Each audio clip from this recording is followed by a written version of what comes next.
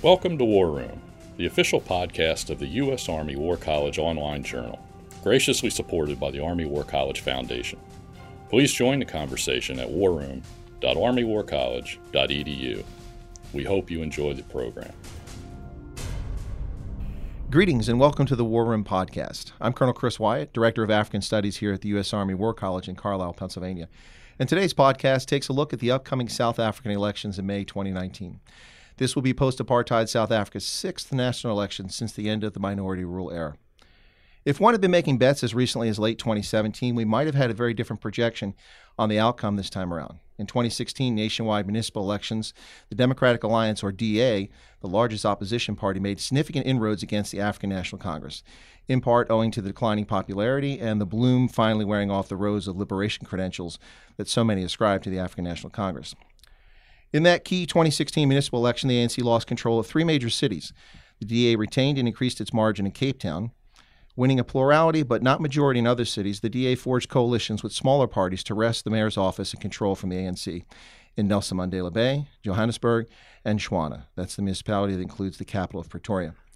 I'm here in the studio today with Colonel Retired Dan Hampton from the Africa Center for Strategic Studies in Washington, D.C. Dan spent much of his career in the U.S. Army as a foreign area officer for sub-Saharan Africa. He's an experienced Southern Africa hand with tours as a defense attaché in Zimbabwe and as a senior defense official in South Africa. Thanks for being here today, Dan. Oh, thanks for inviting me, Chris. I appreciate it.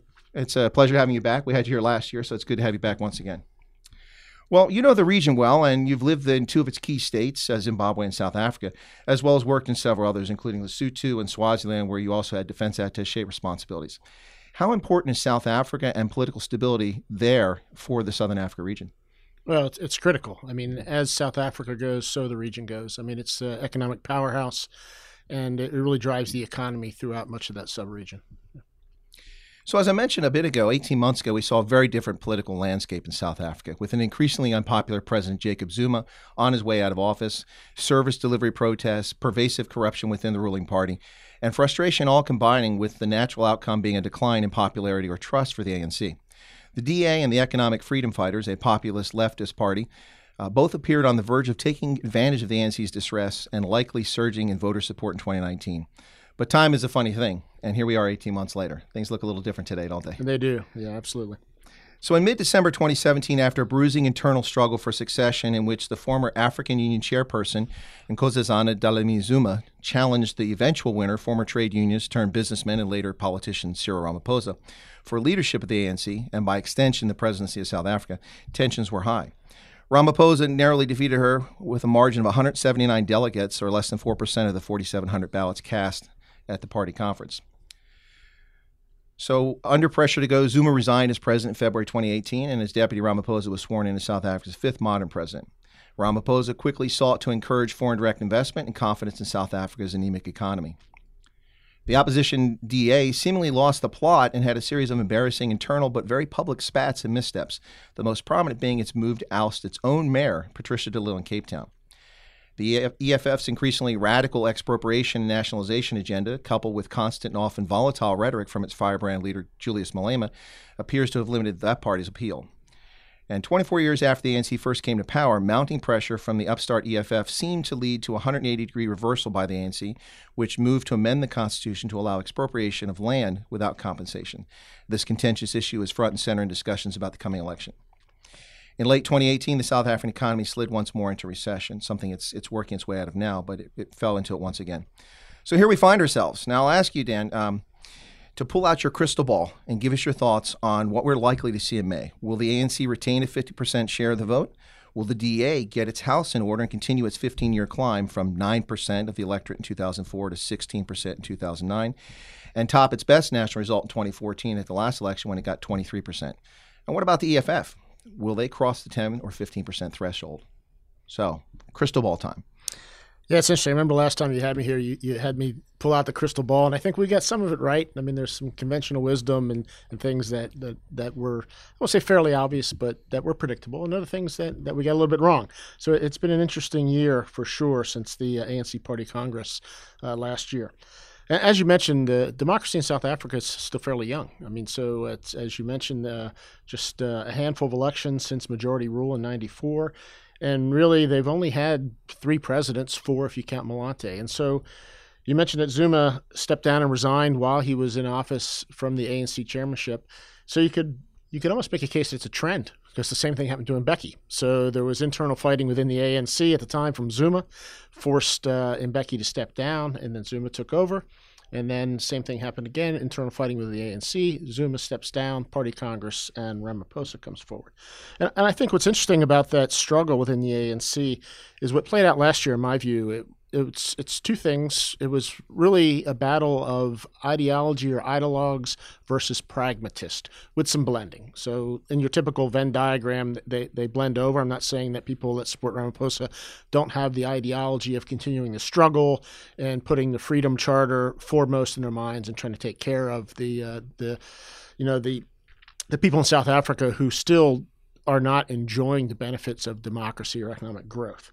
So there's ideology versus pragmatism, and all that's mixed with an element of self-interest. And so certainly with the Zuma camp and all the corruption scandals, so I think there's a view of keeping what they have, and those in power have access to resources. And so that's part of it as well. So that struggle played out within the ANC, and it wasn't helping their cause among the populace. And so it really allowed the opposition parties to get some inroads. And my view is I think the ANC's recovered a little bit. So I think with Ramaphosa coming in and taking over as the president and the leader of the ANC, it's brought some measure of stability and calmed a little bit of the storm, if you will, that was brewing against Zuma and the Gupta Gate and all the other state capture issues that were, rocking the press and the media within South Africa. So looking ahead, back to your crystal ball question, this is a long way to get to your answers, is what do I think is going to happen? The ANC certainly will maintain at least 50%. And so right now within Parliament, I think they have 62% of the parliamentary seats.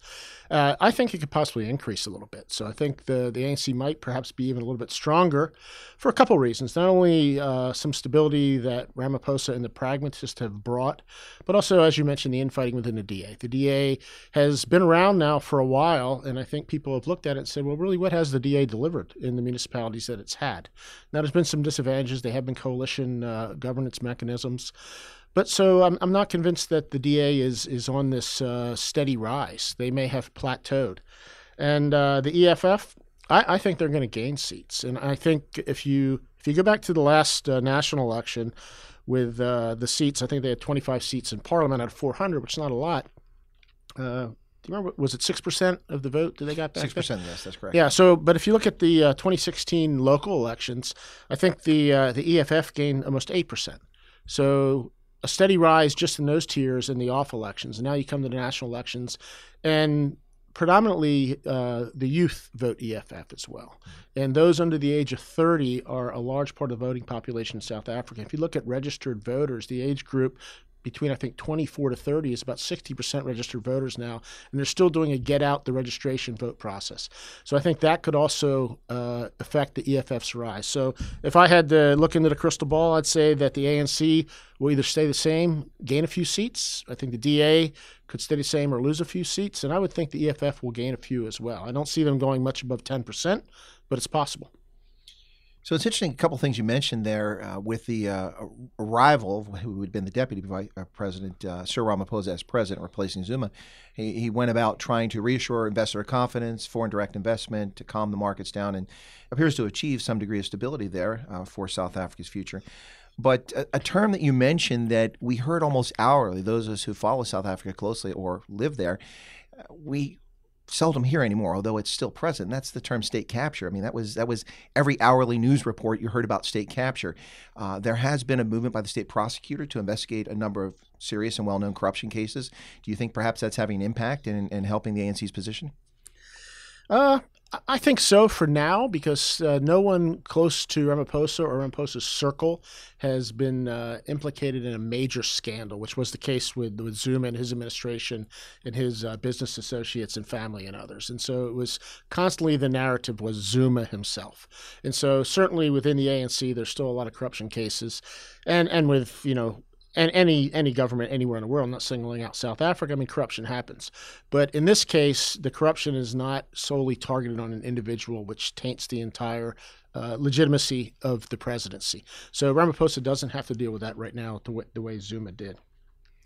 So perhaps one of the most interesting things on tap this time, it's likely to be a hotly contested battle for control of Gauteng, South Africa's wealthiest and most important province. The DA has strong support there, and the EFF did surprisingly well in 2016 municipal elections. One of the DA's strongest figures, Solly Musamanga, just resigned as the mayor of Tshwane. Ostensibly, he did that to run for the premiership of Gauteng, that being equivalent to a governor for our American listening audience.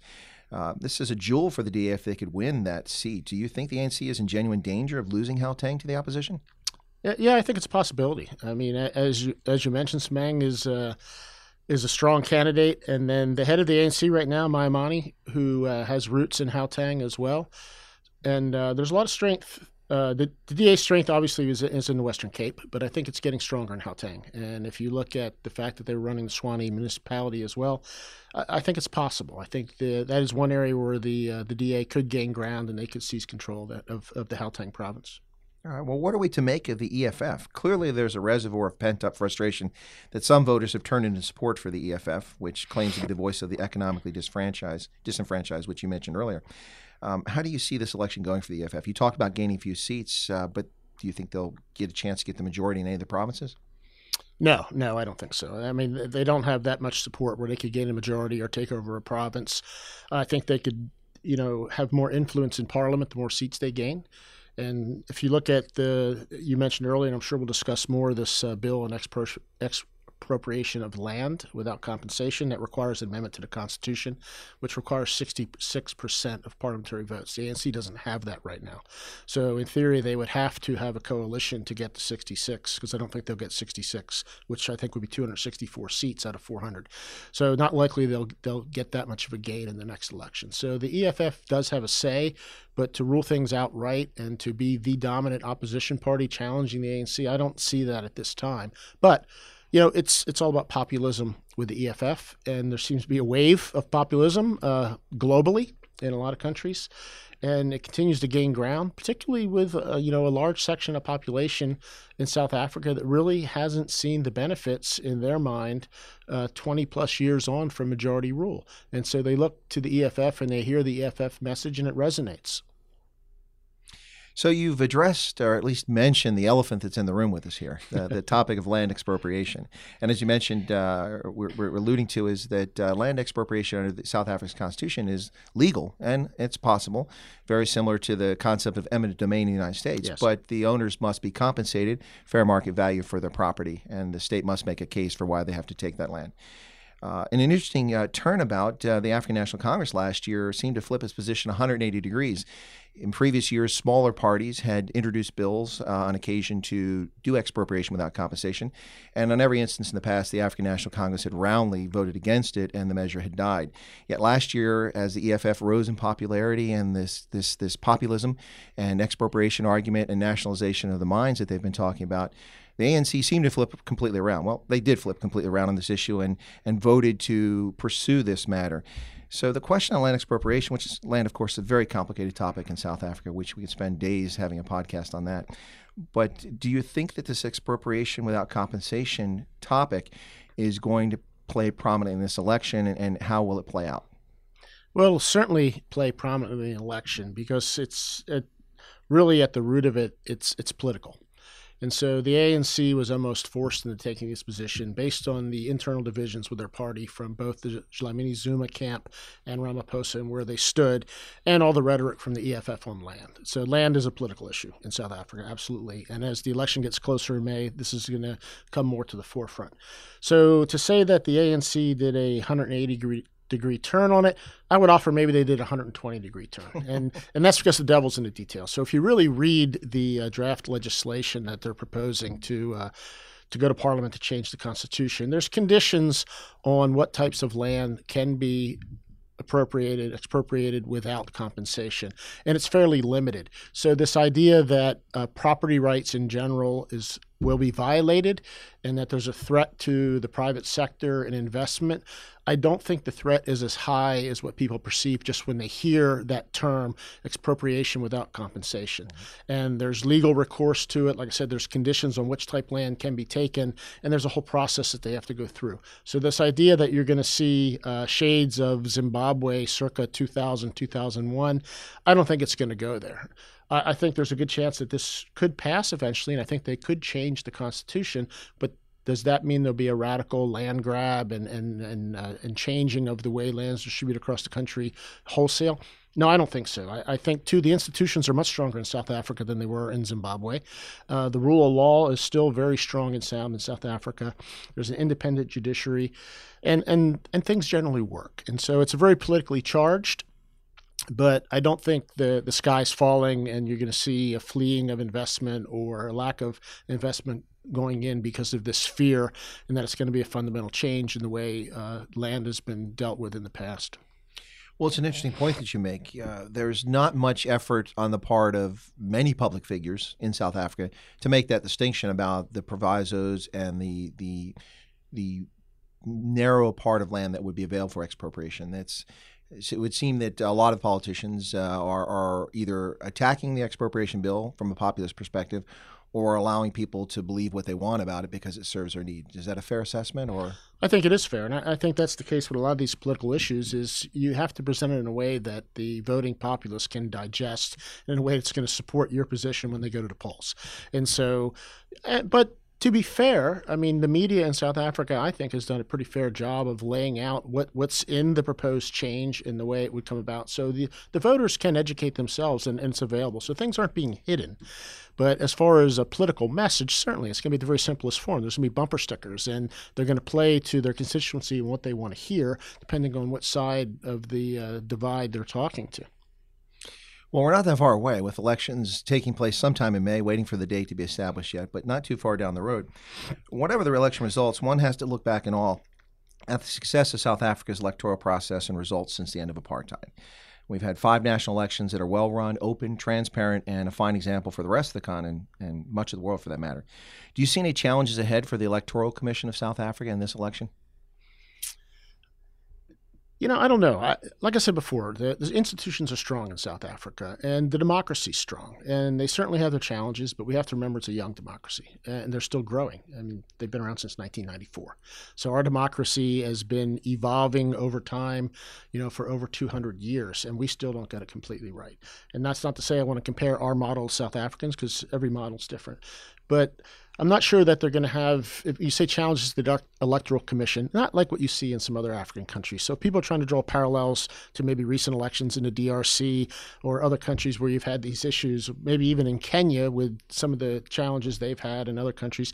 No, I mean, again, now we're talking our crystal ball that you started the conversation with, but I don't think so. I have faith in the South African institutions and in their young democracy, and there's growing pains. And unfortunately, sometimes these growing pains are real economic hardships in the population as change maybe doesn't happen as quickly as it could, and there's unrealized expectations, and people expect more in a shorter period of time. But it's moving forward, and